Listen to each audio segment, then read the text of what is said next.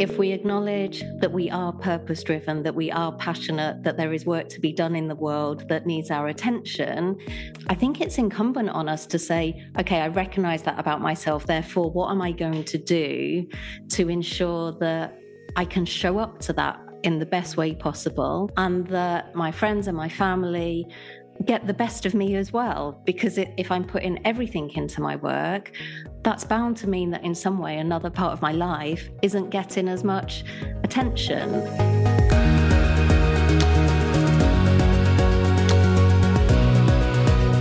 Hi there, I'm Ben Morton and you're listening to the Ben Morton Leadership Podcast. It's the weekly show that brings you inspiring interviews with MDs, CEOs and other senior leaders, plus genuine subject matter experts, all designed to help you be the very best leader that you can possibly be. It's my gift to you every week and it's totally free. This week, it's my great pleasure to introduce you to Sarah King, who is the co-founder and CEO of Obu. Obu is a platform for women looking to raise investment and the women who'd love to invest in them. It's a platform that looks to solve a very real need, as women make up just 14% of angel investors in the UK. And 57% of these angels are based in London and the South East. In this episode, Sarah and I both talk about the resilience and tenacity required to build a business and work as a senior leader. We also both talk about our individual experiences of burnout or coming close to it. Sarah's was several years ago, and mine has been much more recent in the past few months. But now though, and without any further delay, let me introduce you to this week's guest, Sarah King.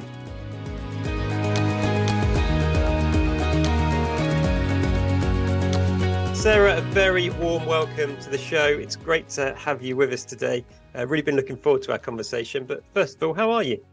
I'm good, thank you. Yeah, January has started at pace, and I know we're going to be kind of kicking around entrepreneurship, but also that piece around tenacity and resilience. And I certainly in the last couple of weeks have been reminding myself of some of the lessons that I feel that I've learned in the last 18 months. So probably a really good time to pause and have this conversation with you. Brilliant. Well, let's get to that as soon as we can then, because I think that'll be a really rich conversation.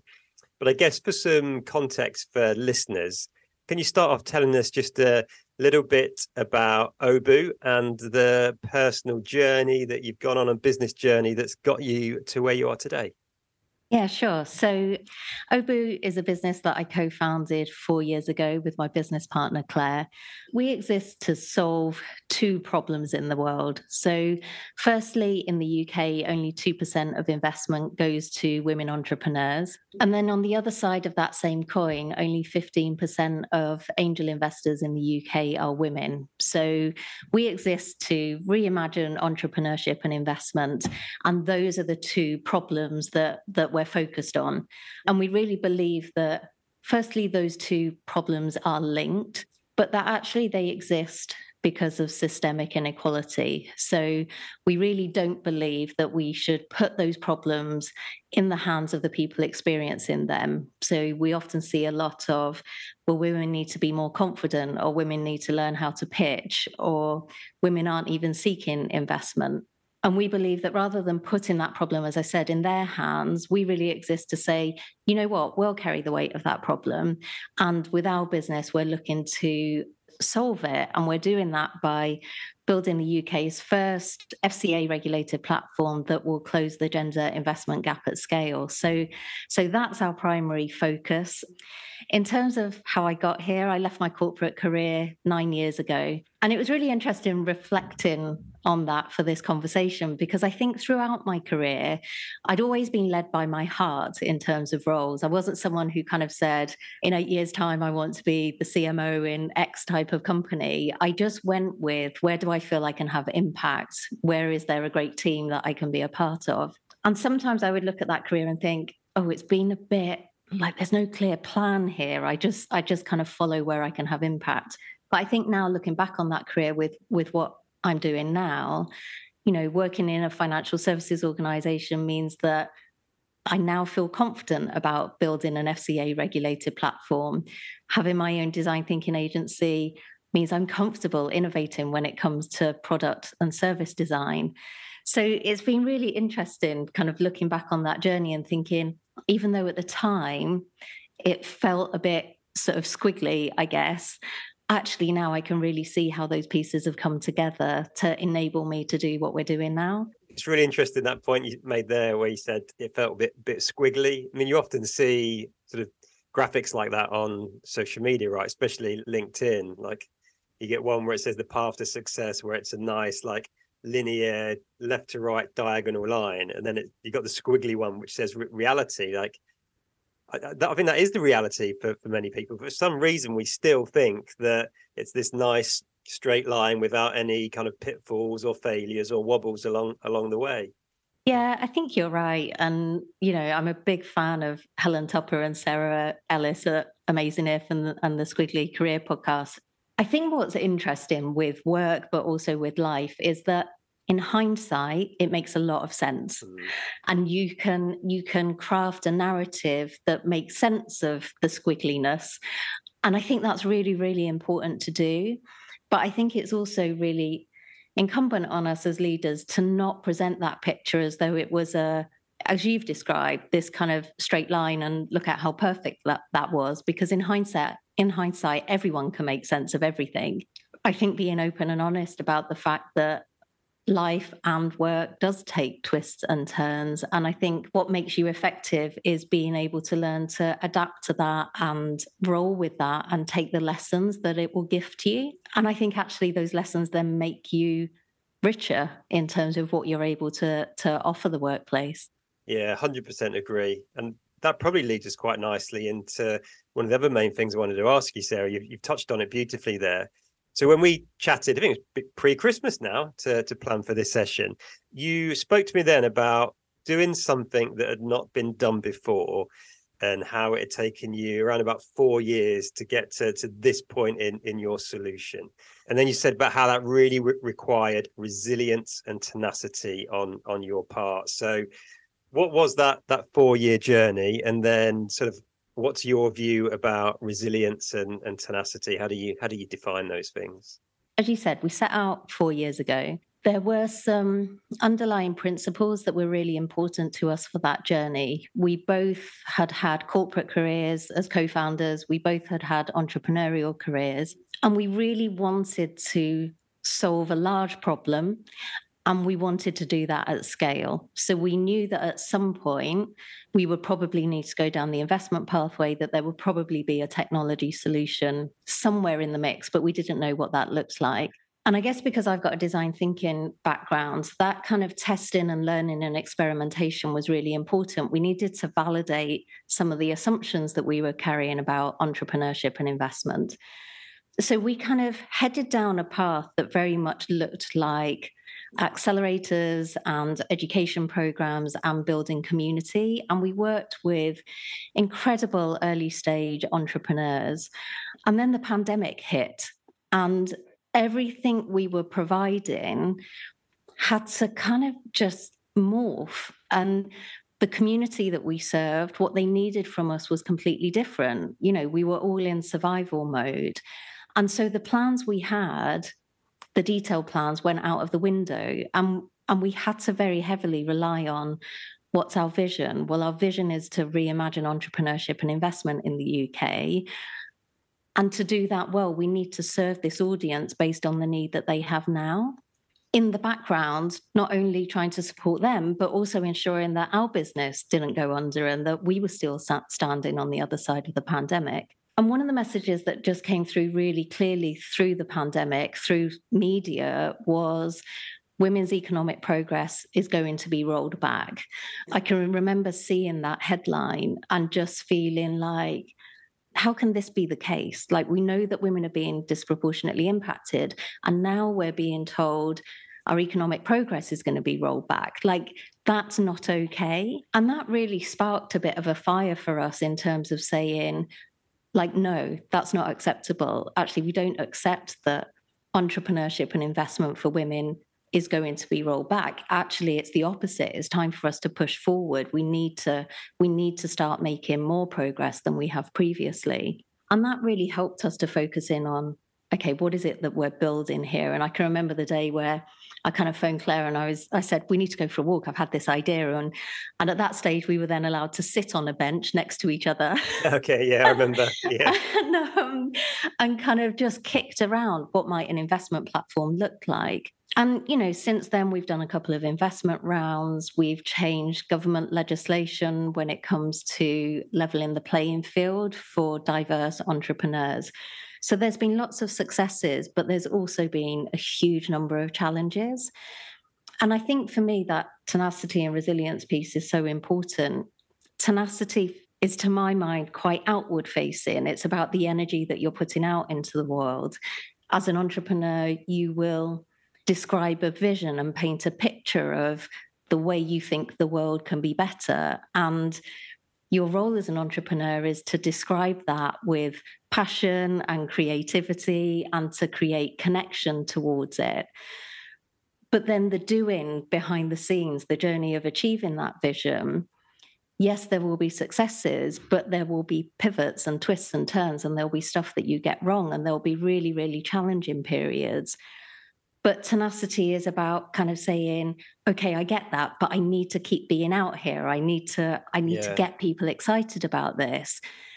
And then I guess resilience is the kind of back end of that. It's the engine room of how, as entrepreneurs or leaders, we're out in the world doing that tenacious bit. Resilience is, how do I look after myself? How do I nurture myself? How do I have the energy that when I hit those hard periods or I fall over, I'm able to stand back up again? And I think, the tenacity piece is almost the kind of glamorous bit.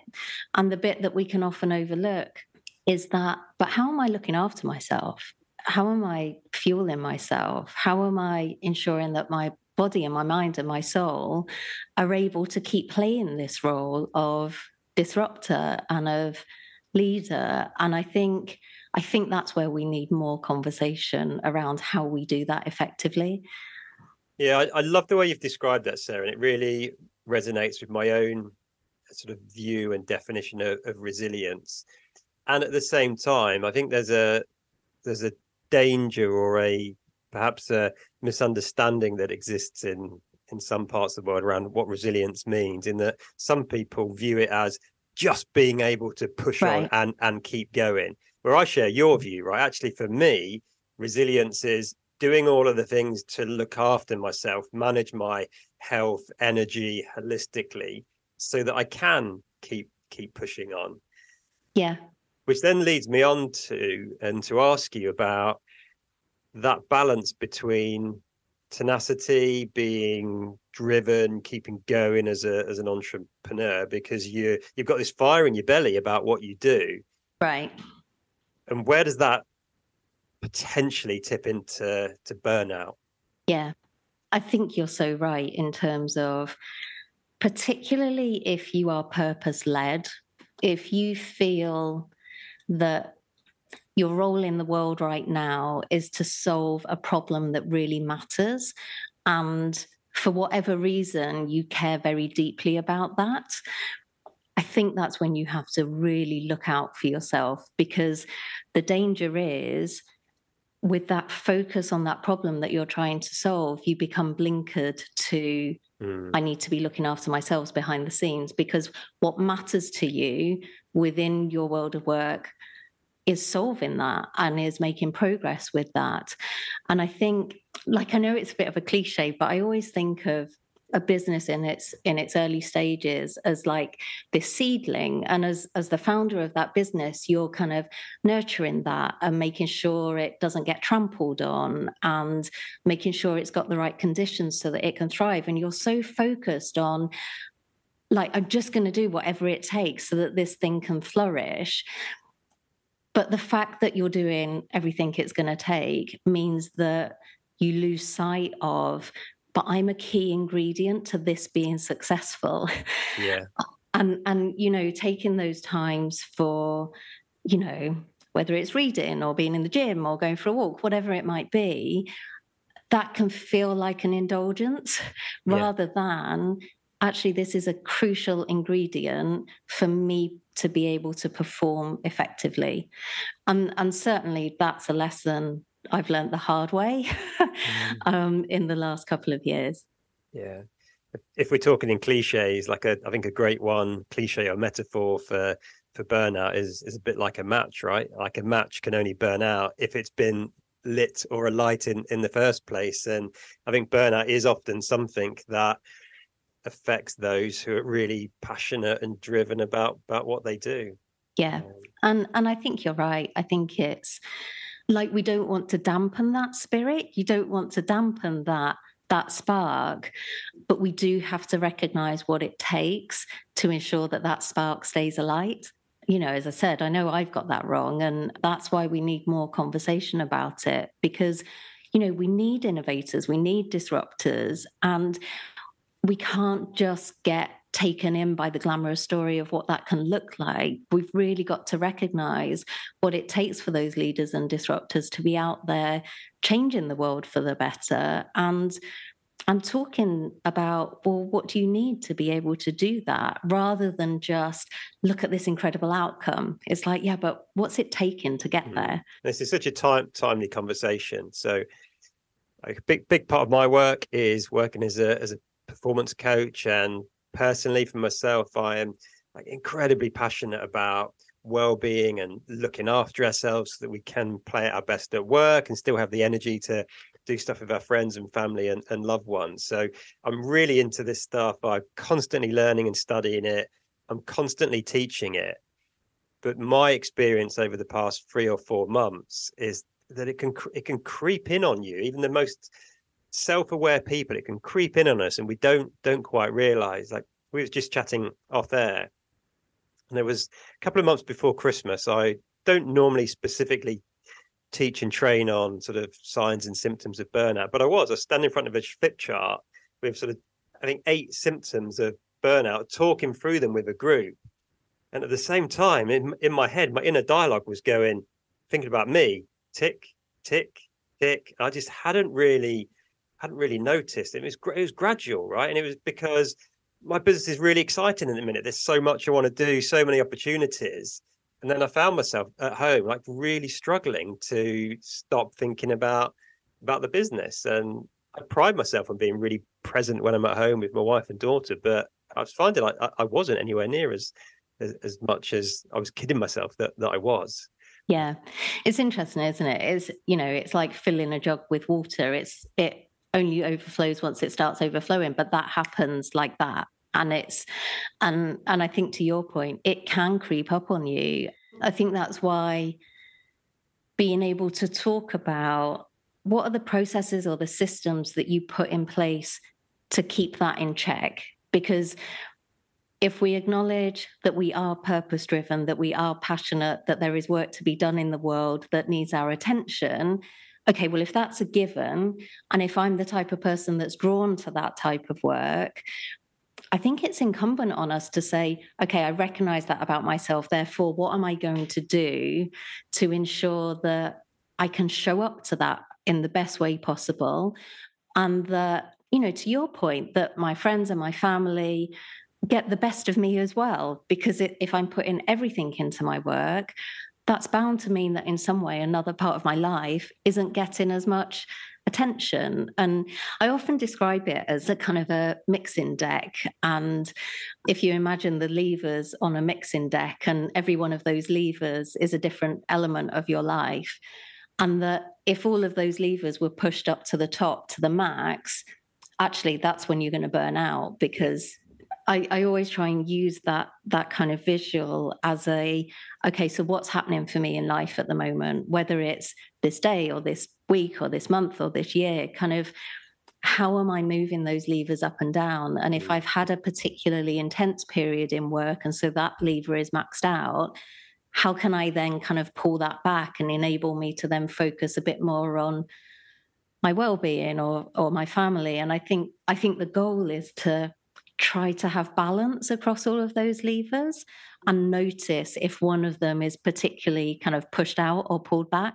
Yeah, and as you're talking there, it reminded me of, I think sometimes the idea of balance can be misleading, because we try and think about balance in any given moment, which I think is just unrealistic, right? I think we need to put an extended time frame on balance. So how do I balance things over the week or the month or the quarter, right? Because there's going to be periods in work where it's really intense and busy. So you might not get to the gym quite as much. You might not have quite so much time with your friends and loved ones, but over that quarter, you can balance it out. We tend to think in the immediate short term, don't we? Which I don't think is that helpful. No, and then give ourselves a really hard time if that week we haven't got to the gym. Like I've been beating myself up about that this week, and then just had to zoom out a bit and kind of go, yeah, but hang on a minute. What else has been happening in life and work this week? And there's only so many hours in the day. Therefore, let's focus on the stuff where you have achieved things or made progress. And then, okay, so you're not feeling so great about the gym this week, right? What are you going to do about next week? And I think it's that, it's that zooming out, but also recognizing that, so we've just come into a new year. And I think often people are like, right, New Year's resolutions or intentions, what's that going to look like? Well, we don't need to wait for these big markers. Like on 100%. Any day, any hour, any week, we can make a decision to say, actually, I need to reevaluate this today. And I can do that today. It's within my gift to do that. Hey, quick one for you. I want to make sure that you know about my 10 for 10 leadership program. It's an online program that's totally free. It's bite-sized and it covers some of the most common leadership topics and challenges that I frequently get asked about. It's also a course that gets consistently great feedback. You can find out more by heading to the online courses page of my website at ben-morton.com. Yeah. And interestingly, I often find, and something I noticed probably 3 or 4 years ago, I think this time of year is one of the dangerous times for burnout, because we come back after that Christmas break. We are re-energized to a degree. We do think it's a clean slate. So new business year, new personal year, I'm going to make all of these changes. And the days are short and the days are dark. But we hit January like at a million miles an hour, right? And because if you got kids, February half term comes around quite quickly. It can be easy to think, oh, it's a bit too soon to take time off. I don't feel I've deserved it.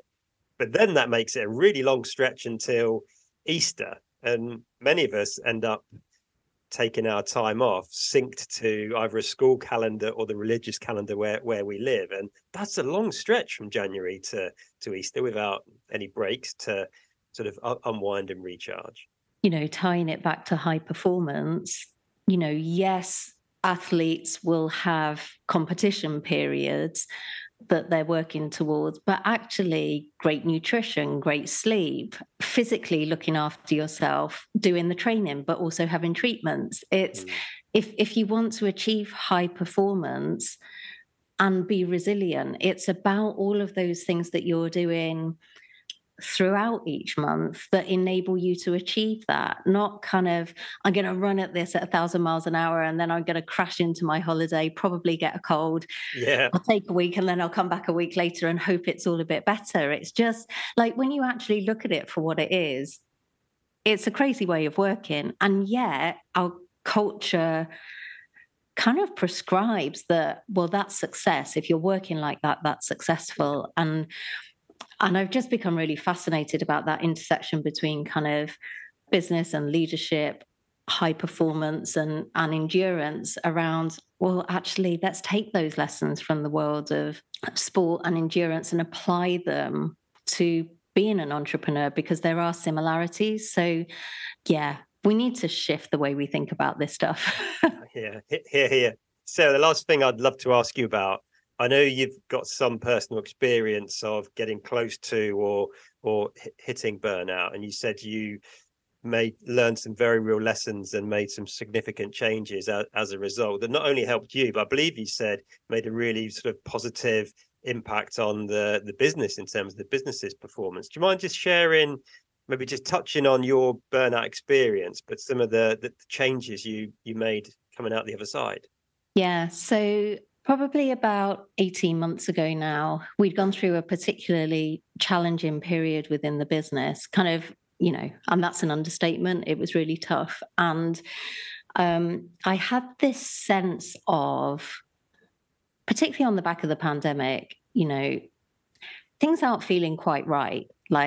And I can remember thinking to myself, I feel like I might be heading towards burnout, but there's work to be done. If we're going to get the business through this period, I need to keep showing up. I need to manage this. And within that context of trying to manage it, there was still a lot of ambiguity and certain things that were outside of our control, which for someone who's used to kind of solving problems, that then created another level of kind of stress and anxiety. We kind of got through a period where we were delivering some new contracts, and the volume of work for me had been really high. And against that backdrop, I can remember coming into the office at the point at which my deliverables were very nearly complete, and just saying to Claire, something's wrong, something's really wrong. My brain isn't working. I'm not connecting things. I don't feel that I'm able to engage in conversations. Writing an email is taking me an hour when it should take me 5 minutes. It was as though I just hit this wall, kind of physically, mentally, emotionally. I just had nothing to give.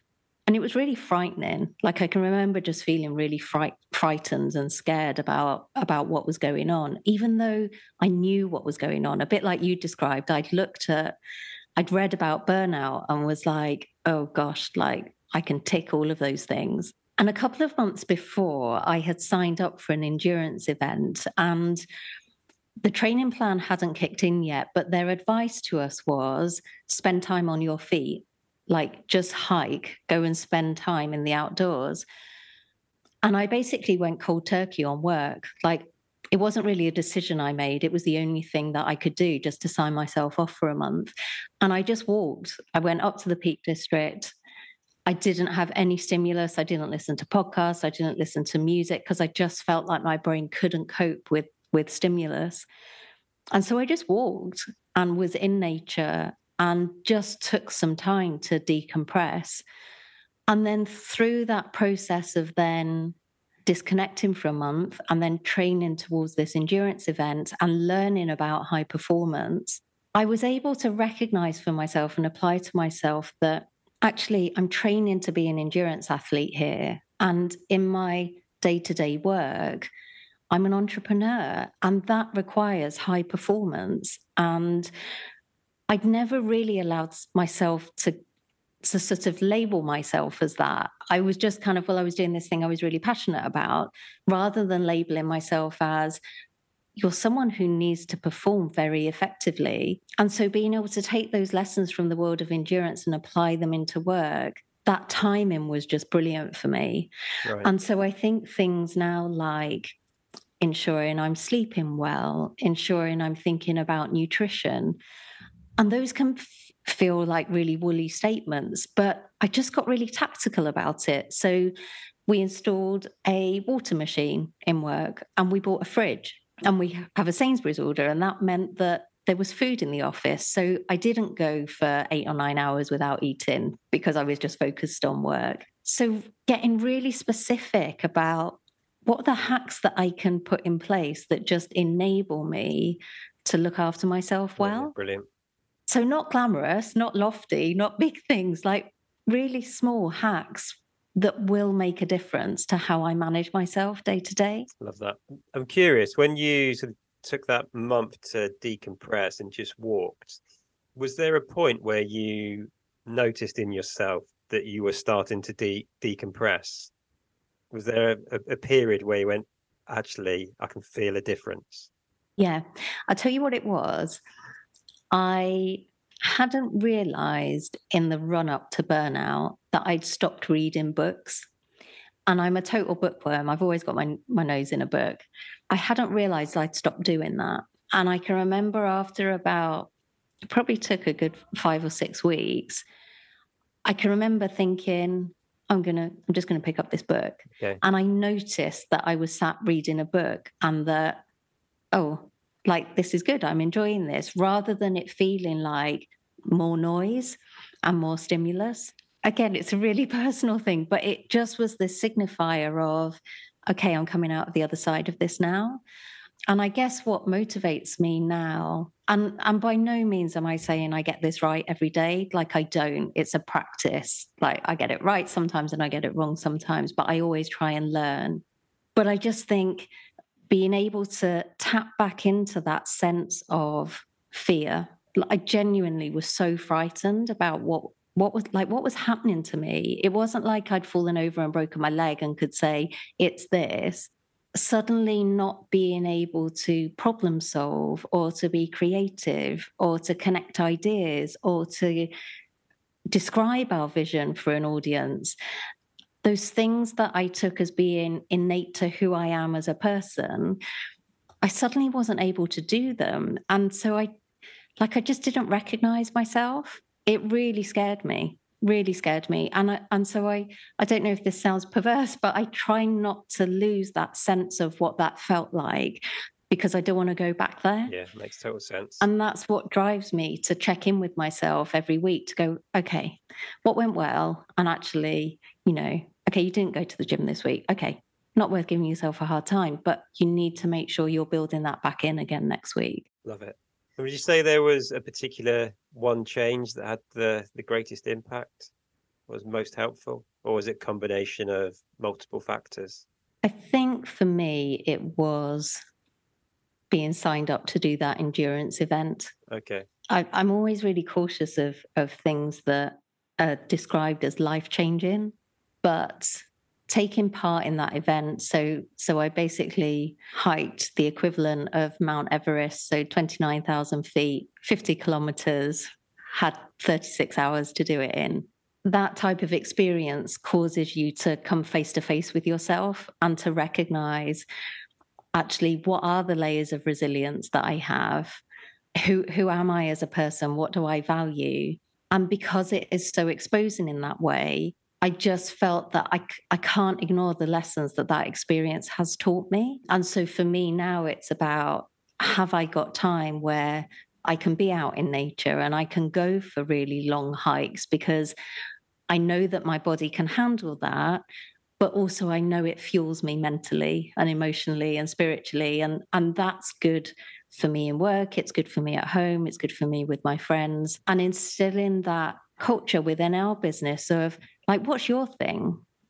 For me, it's being out and going off and doing challenging physical activities. But what is it for you? Like, is it swimming? Is it gardening? Is it what is it? And let's create the space that not only is it okay for you to spend that time doing those things, but we positively encourage that, and we want to hear about that, and we want to ensure that in the working week, you're able to structure your week so that you can fit those things in.